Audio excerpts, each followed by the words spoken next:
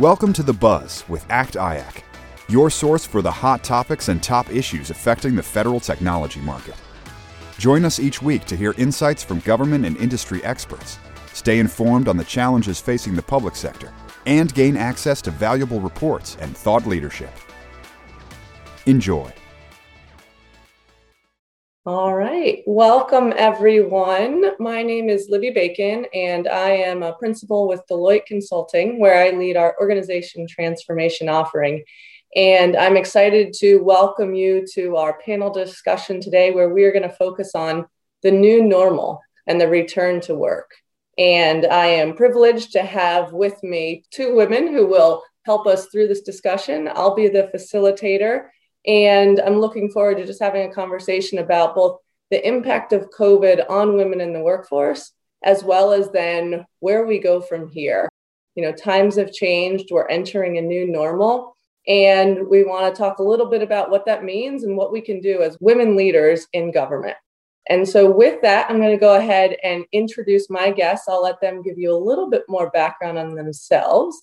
But we have with us Dr. Ileana Arias from CDC, as well as Ashley Wilson, who is the Vice President of Congressional and Public Affairs and the Executive Director of Women Taking the Lead.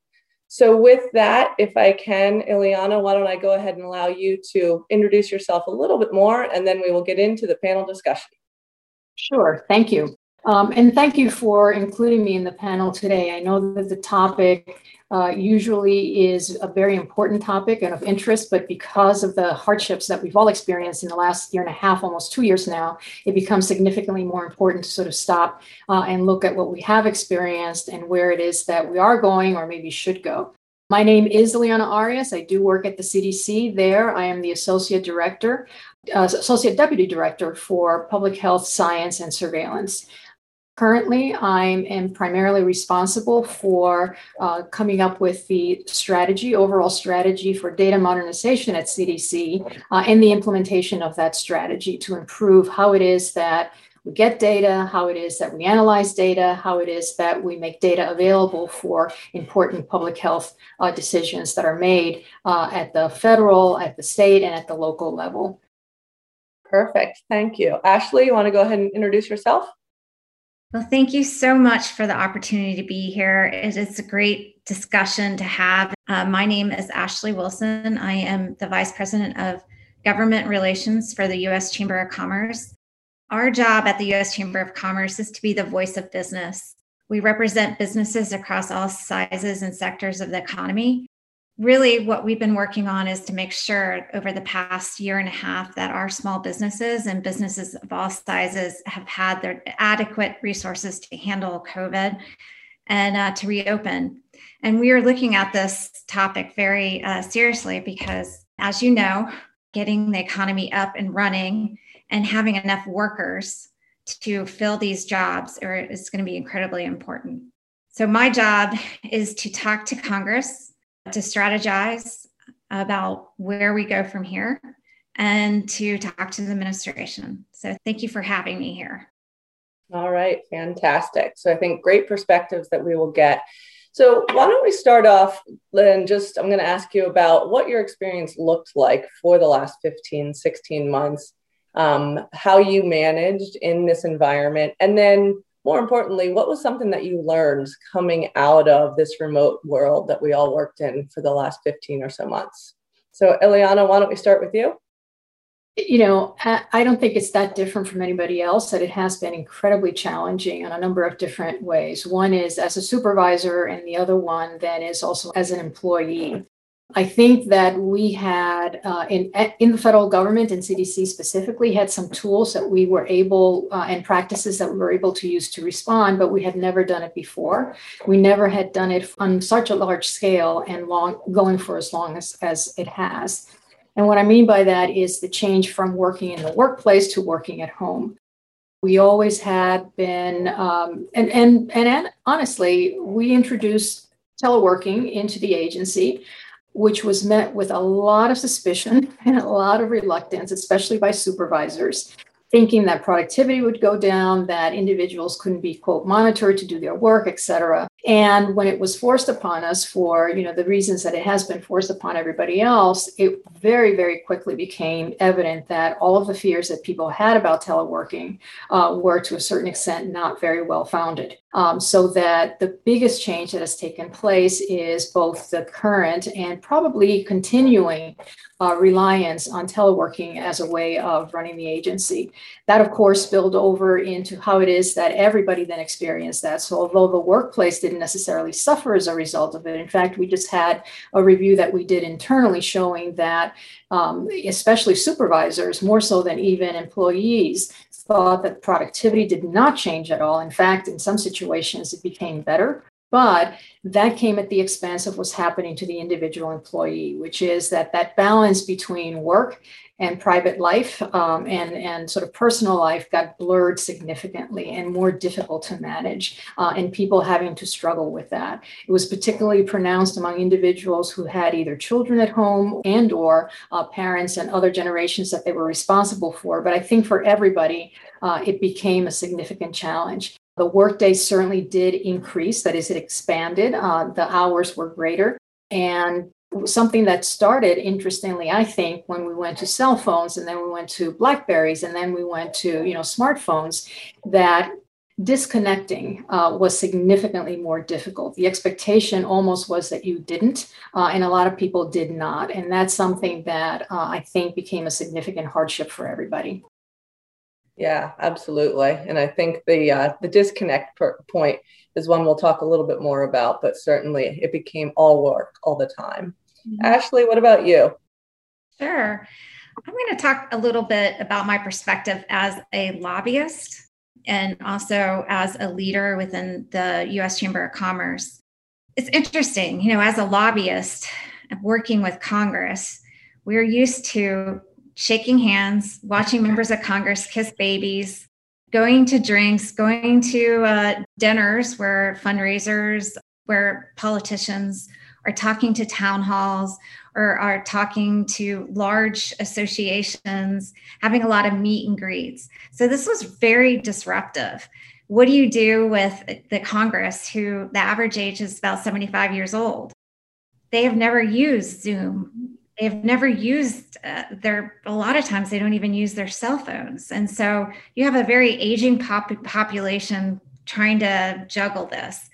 And as you also have a massive piece of legislation coming through during these 18 months of trying to get the economy up and running and add in all these protections. And so everybody was sort of scrambling. How do you get to these members of Congress and tell them this is what small business needs right now? So it was interesting. You're trading fundraisers and meetings and parades for telephone calls and video calls and conference calls, where you have members of Commerce, saying, "Can you mute yourself?" just like everybody else. And you're seeing and you're talking to members of Congress, maybe hiding out in the bathroom like everyone else was. Staffers trying to figure out how to navigate the webcam. So, members were at home. They couldn't vote remotely, or they've never voted remotely. So you had to have that, how do you put this in place where members can vote remotely? They can talk to people when there's all types of memos going around that Zoom is not secure, or some of these platforms are not secure. So what can you say, not say? All at the same time, there's a national security. There's, huge crisis going on. So there was a huge pivot, and it was great in the sense that now everyone knows how to use this technology, and you have an ability to talk and bring everybody, not just people in DC, but everybody around the country into some of your meetings when you're talking to members of Congress. So, for example, usually when a crisis like this happens, I'm in these hallways for 18 hours a day, talking to members, trying to get their point of view, trying to convince them with our talking points, our letters, how to do this. And instead, I'm trying to figure out everyone's cell phone numbers and everyone's, who their chief of staff is and how I can get to them. So if you had that relationship beforehand, it's good. So, but now the building is not as important as the people. The hallways are not as important as, having cell phone access or texting abilities. The old way's been replaced by text and social media. You saw a lot of folks leaning into social media to meet with and talk to their members of Congress. And, we all adjusted, and we're all social people as lobbyists. So learning to use technology when you're used to shaking hands and talking to a person face to face and developing that trust was different, but everyone adjusted, and we were able to get several massive bills through that were helpful. And, as a leader, I would say at the chamber, we also we're used to having lots of events in our building, heads of agencies and members of Congress and, heads of state coming in through. We didn't really have the resources set up to do that, but like everyone else, we pivoted to online. And whereas we were only able to get about 200 or 300 usually in our meeting rooms to have these events, now we have thousands of people. Thousands join when we say call to action, or, this is what's happening in Congress. And if you're a small business, log on. We were getting everybody from across the country. So it was beneficial to go through that process, and we'll take a lot of this forward. But again, I think the downside was everyone was juggling so much new information and having to work around the clock, because you're also reaching the whole country now, that the lines were blurred, and now we're really leaning into health and well-being and balance and talking about childcare. That is going to be important when we talk about balance going forward. Yeah, absolutely. I mean, it's just so interesting to think about, talk about an industry that is used to in person and making that shift and having to do it overnight, as you talked about.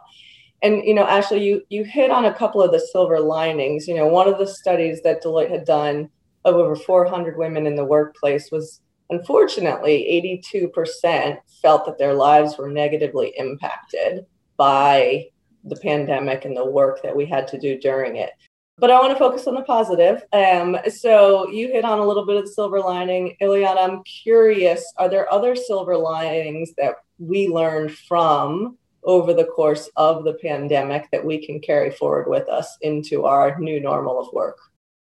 Right. I think one of the silver linings I mentioned already, which is even given the suspicion of teleworking or, sort of not the standard, 40-hour-a-week schedule and that sort of thing, we learned that it is possible. And so if there is somebody who then benefits from that, a worker or a workplace, we know the data basically show that it is possible to do, and you're not going to lose productivity or effectiveness as a result of doing it. I think that's a great silver lining, because it gives more opportunities and more options for how it is that not only you run the workplace, but then for the employees, choices in terms of how it is that they're going to contribute to the work that is being done by that employer. So that's a significant one. For me personally, one that I think affects probably in the DC area and in other sort of traffic congested areas is not having to commute. And not dealing with that additional stressor, sort of getting rid of that stressor. We had other stresses, but we got rid of that one, and that's a major one.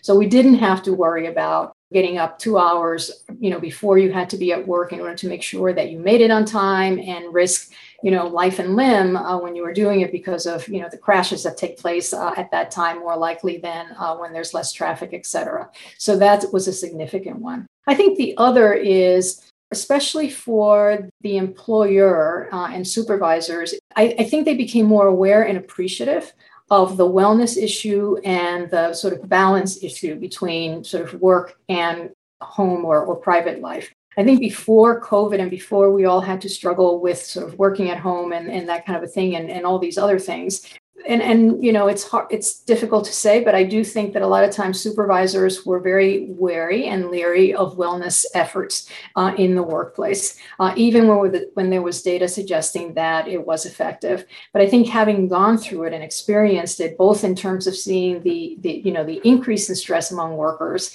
and then the ability to sort of deal with that and decrease it by instituting things that really are not that time consuming or that expensive, it has brought people around to appreciating that. And so that's something that probably will continue as we go back to work, because again, it was not disruptive, it was not expensive, and there were significant dividends associated with those investments. So I think that greater appreciation for wellness and the importance of that for productivity, and then making sure that there is that balance and that people do achieve that balance, and providing support for that is a silver lining of what has happened. Absolutely. Yeah, it is incredible. I think wellness is a topic that we're seeing more now than I can remember in my career, certainly. And we'll talk a little bit more about that. Before we do, Ashley, I'm curious, you went from all in person to all virtual. I'm curious to hear what new normal does look like in the next couple of months. And as you're transitioning back, and maybe Ashley, we'll start with you and then I'll come back to Ileana on that topic. So what is work experience going to look like in the coming months? Across the board, as far as lobbying goes, I think that is going to be interesting. I think it's going to require a lot of well thought out plans, because I'm not sure whether or not members of Congress and staff are quite ready to have everyone back in the building. We also had the January 6th event. That was a third type of crisis that we experienced. And so there is some security issues. But because lobbyists are so social and building trust is so important to have these events in person, there is going to be a lot of pressure to face-to-face meetings, because you're just really, really going to need trust. And I'm not sure yet how online trust is built versus in-person trust, and whether or not you can do it, which way you can build that out, and if you can, and if it's better. So I think the pivot is going to look very different. There might be a lot of pressure just to go back really quickly and forget about everything we've learned up to this date, because there is an industry behind fundraising. There's an industry behind, the buildings and getting people back there. So I think there'll be some pressure there to bear. But if you were to keep this type of hybrid work possible, you're going to have to really think it out so that the people that aren't in person can benefit as well. So I guess it's a long way of saying I'm not really sure how this is going to be. Well, I think that's one thing we all none of us are. Absolutely. But Ileana, how about yourself in CDC? Yeah, we have gone through fits and starts about when it is that we will be returning. And, it started, we'll do it in June. Then it was July, and then September. And now we're hearing it's not going to be till October. And of course, that's if the variants behave and don't get out of control. The expectation is that the agency is not taking a hard line about how it is that that's done. They have called for a phased in return in October, meaning that we're going to do it in waves, but they have not stated what are the limits in terms of, whether people telework, how long or whatever. Instead, what they're doing is they're having supervisors take into account what it is that works for their programs and then sort of work around that. I do think that there is going to be more and more liberal teleworking than there was before. So I can tell you that in my office specifically, the plan that we have is to go back and everybody will be working 3 days in the office and then 2 days from home. That also has been driven, and this is a sort of a good outcome of going to this. Another good outcome of the teleworking is that we are going to be able to give up lease space that was incredibly, incredibly expensive for us to maintain. And so have fewer people on campus at any point in time and be able to sort of fit everybody in the buildings that we own and not have to rent as much. So that's also driving that. I do think that we're going to probably be able to do most of what we were doing before, including one of the things that I didn't mention earlier as a silver lining was not having to travel as much, not just commuting, but we're in Atlanta.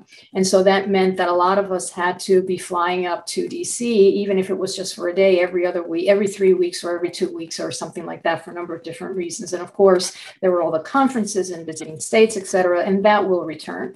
I don't think that the teleworking is going to make a difference in that necessarily. Other than what's going to make a difference is since we haven't been doing that traveling for as long, do we need to pick up that rate of traveling that we were doing before? So that's another one that has to be thought through. And I want to get back to something that Ashley was talking about before about sort of the relationship. One of the things that we at CDC, given the way we were running it before and then what we're doing now, one of the things that did not work out as well as we had thought it would is the creating relationships. I mean, we are aware that everything that we do is contingent upon relationships that we build, whether it's with Congress, with state health individuals, or at the local level, or even with folks in the non-government sector, that those relationships are key. And not so much the collaboration, it's setting up the relationship in order to sort of continue that connection over time. And the inability to do that in person certainly did affect that. And we did not find, I don't think people would say that creating those relationships or maintaining those relationships were as effective using sort of virtual communication and virtual relationship building.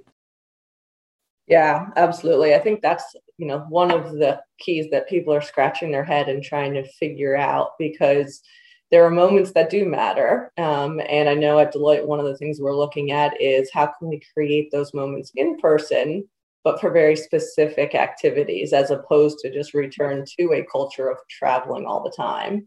Yeah. So maybe we'll stay there for a minute and we'll see if Ashley, any thoughts on that? I mean, particularly in that lobbyist environment, do you think it is possible that you can create those relationships and that trust in virtual interactions? Or is it thinking about and structuring your meetings very purposefully based upon, what you're driving to when it comes to that relationship? So I'm curious, Ashley, if you guys have given that some thought and any early thinking there. Again, this is very early thinking, but what we saw was that obviously, and everyone saw this, productivity wasn't an issue with remote working. The strain was a little bit on team culture, maybe, and seemed to be hampering innovation. There was a little bit of strain around in the beginning of creating a culture that was open to everybody. And so what we did was we had really incredible transparency where every single meeting that we had was, we took notes so everyone could kind of see along the way. Any sort of phone call we had with members, any type of communication, everything was in one place. So no matter when you logged in or who you talked to, you could kind of follow along where things were. And that was helpful for keeping the culture and people understanding where everything was in a fast moving environment. Because again, with that legislation that was moving so quickly, usually it takes years and years to get a bill passed into law. And this happened in less than 6 weeks. And so there was a lot of really need to know information. And we handled that very well. Now, as far as meeting new people, that's been a little bit more difficult, and maintaining relationships in this process. And so you have to be really intentional, and you need to, and I think people are really open to this, where you reach out and say, you're new, I want to meet you, and let's have a virtual coffee. So being intentional about expanding your networks and doing it in a hybrid way, and that, okay, I have 30 minutes to go for a walking meeting. Do you have a chance to meet for a walking meeting? Or do you have a chance to meet up for coffee here. But again, it's just sort of expanding your networks and being very intentional in a virtual world. And we did that by, creating little micro environments. So if you care about the highway bill coming up, or if you care about, taxes, that a community, I would say, hey, we're going to have a meeting on these tax issues, invite, someone new who would like to join. And so, trying to engage people to invite new people in so you can meet new people and then keep those relationships going. Because a lot in our business is about exchanging information and who knows what and why do they care. So that's the how, where, and when we work is what everyone's talking about, and maintaining culture and engagement and meeting new people. And being intentional about it. So I think there's ways to do it. You just as an individual need to pursue that. And as a leader, you need to make sure that you are showing that as an example too, or providing opportunities where others can join with you as you meet new people. And that's particularly important when you've got a headquarters and then you have a lot of different other buildings that maybe aren't at headquarters or divisions. And so making sure everyone knows at headquarters somebody else from that division, or in my case, it would be a member of Congress that's new and they're brand new and they don't know who to talk to, being aggressive as far as reaching out. Very good. Yeah, absolutely. I think the word intentional is very purposeful, and it's a good one because it does take that extra effort. One question, because, I think, unfortunately, we have seen, and when we surveyed a group of female leaders, that 7 out of 10 women experience negative shifts during the pandemic. And there's a concern that it's going to actually even slow their career progression. So as two prominent, very successful leaders, and Eliana, I'll start with you. I'm curious to see or get your thoughts on how we can help women in this new hybrid environment, and if there are specific strategies that we need to employ given the concern around career progression. Yeah, and it's a little, I think there are specific things that supervisors can do and then that employees can do themselves. And for me, I think both of them have to do with the discussion we've been having now, which is relationships. And part of that is visibility and inclusivity. I think that, going to a virtual workplace, even if it's not 100%, cuts down on, you being visible, you being in people's minds, so that when they're setting up a meeting or something is coming up, they think of including you. If you're not in front of them, then you're less likely for that to happen. So one of the things that I think we have to do on both sides of the aisle is, how is it that I, as an employee, make sure that I keep that presence so that people think about that? And then importantly, how is it that supervisors make sure that they're sort of keeping contact with everybody in the workplace so that they have, that visibility to those individuals and not forget about whatever skills they have and whatever contribution they can make. It's very difficult. It's very similar to the unconscious bias issues that we deal with, that, we go to those trainings, we understand, but then the issue, okay, how do I overcome it? How is it that I do this? And so thinking of ways to ask yourself the question, as a supervisor, who have I not had contact with, either whether it's just seeing them on a screen or actually interacting with them, this week, and then reaching out to those individuals and finding out what they're working on, what they're doing, and taking the time out to reach out to people so that they don't get marginalized over time because they're not there all the time. Likewise, if you are at the sort of the working end, not the supervisory end, then it's sort of touching in with people. Oh, what did you do last week? What meetings did you go to? Just to see what's going on that you weren't part of, and then finding out a little bit more about that. I do think that that's difficult to do when you are an employee, because you don't understand, you don't know, and you don't trust how that's going to be taken. It might be seen as a little too pushy. And so I think that there is an opportunity for us to sort of push supervisors and sort of educate them a little bit about the unintentional consequences of not having people available to you all the time. And you're going to fall back on the usual people that you are, more familiar with or have worked more. And then how is it that you expand that circle of context so that, again, you do not leave anybody out and can create that space for inclusivity of everybody to the extent that it's appropriate.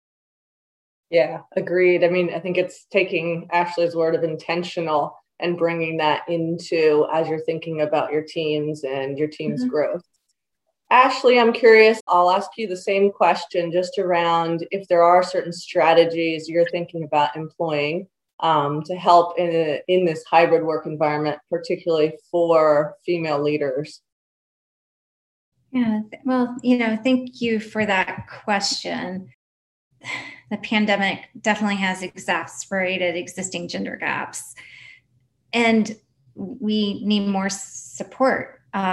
Before the pandemic, the World Bank estimated 150 years, right, before gender equality. And the pandemic has definitely exacerbated that. Women are dropping out faster. There's some concern in the hybrid workforce. It may continue unless you are intentional about including and balance and everything that the workforce is now talking about.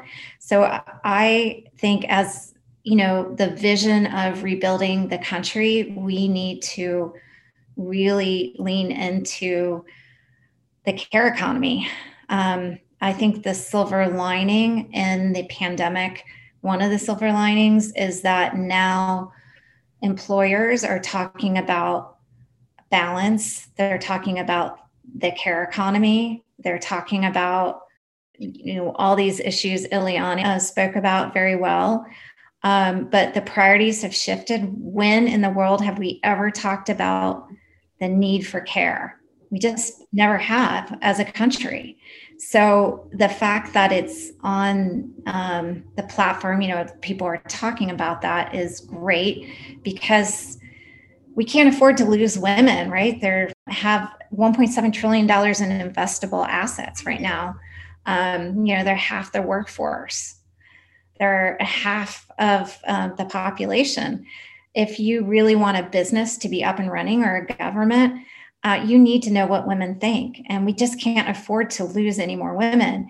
And we would say this is the fourth crisis, right? Pandemic, economic, racial, and then now it's caregiving. And everyone has felt it really deeply.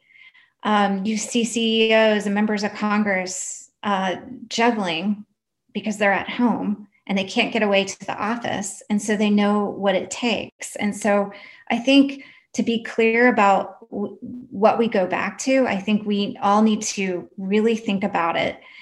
We don't want to go back to a system that doesn't work for women. We need to go back to a system that works for women. And so what does that mean? What issues do we need to address? And at the chamber, we are really working on and I know Deloitte has done it and some other great companies, what kind of care we're offering, what kind of care resources we're offering. There's been, a lot of talk about paid leave policy. There's elder care, child care, all of that is on the table. And we are surveying employees, what is it that you need and how can we provide that to you? Because if we want women to fully participate in the workforce, you're going to really need to add this. A lot of folks are saying that unemployment insurance, and we say that is one of the reasons why we can't get enough people back to work is because this extended unemployment insurance. But we also say that it's caregiving. So we need platforms to help women, and we need employers to invest in employees, especially women, and, of course, with mentors and sponsors. So those are the strategies we're thinking about, is sort of the broader policy platforms, as well as particularly what we can do as an employer and what is everyone else doing and how can we bring it all together as a resource so that companies can come to us and say what are the different ideas out there that companies are doing or using in order to keep women. If I can, I mean, I think the big lesson for me is that we have always focused as employers and supervisors, focus on the what is it that needs to be produced, and then how, and try to control both. And it may be time to say, okay, let's just all agree on the outcome, right? The what, which is what the employer decides, but then recognize that there are different ways of making that happen. And so let's talk about the how and what are the options for the how that's done. And it may be that somebody works between, 1 a.m. and, 8 in whatever time or that kind of a thing, and not necessarily, 8:30 to 5 every day or whatever the case may be. So I think we have to also recognize that part of the change, in the same way that we've gotten used to, everybody doesn't have to be in the office all the time. They can work from home. It's like everybody doesn't have to produce what I need in the same way. And what is important is, can it be produced? And then the how is something that can be negotiated. And that's, I think, a major cultural shift that we need to make. It's going to take a while for that to happen, but I think that's necessary. And that's to address whether it's women issues, it's to address, elder issues, it's to address whatever issues there may be in the workplace that actually are not addressed because there has been this, dogma about not only what to produce, but how to produce it. Absolutely. I couldn't agree more. I think, it's that macro level. And to your point, making sure that you're focused on the outcomes, and how you get there, it matters less, particularly in this environment.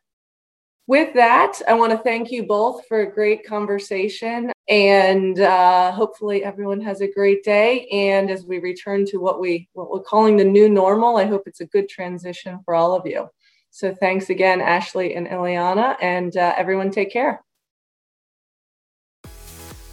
And that's a wrap on The Buzz with ACT-IAC. Join us next week for more hot topics and top issues affecting the federal technology market. Don't forget to subscribe and leave a review on your favorite podcast platform, and follow us on Twitter at ACT-IAC. More information about today's show can be found in the episode notes.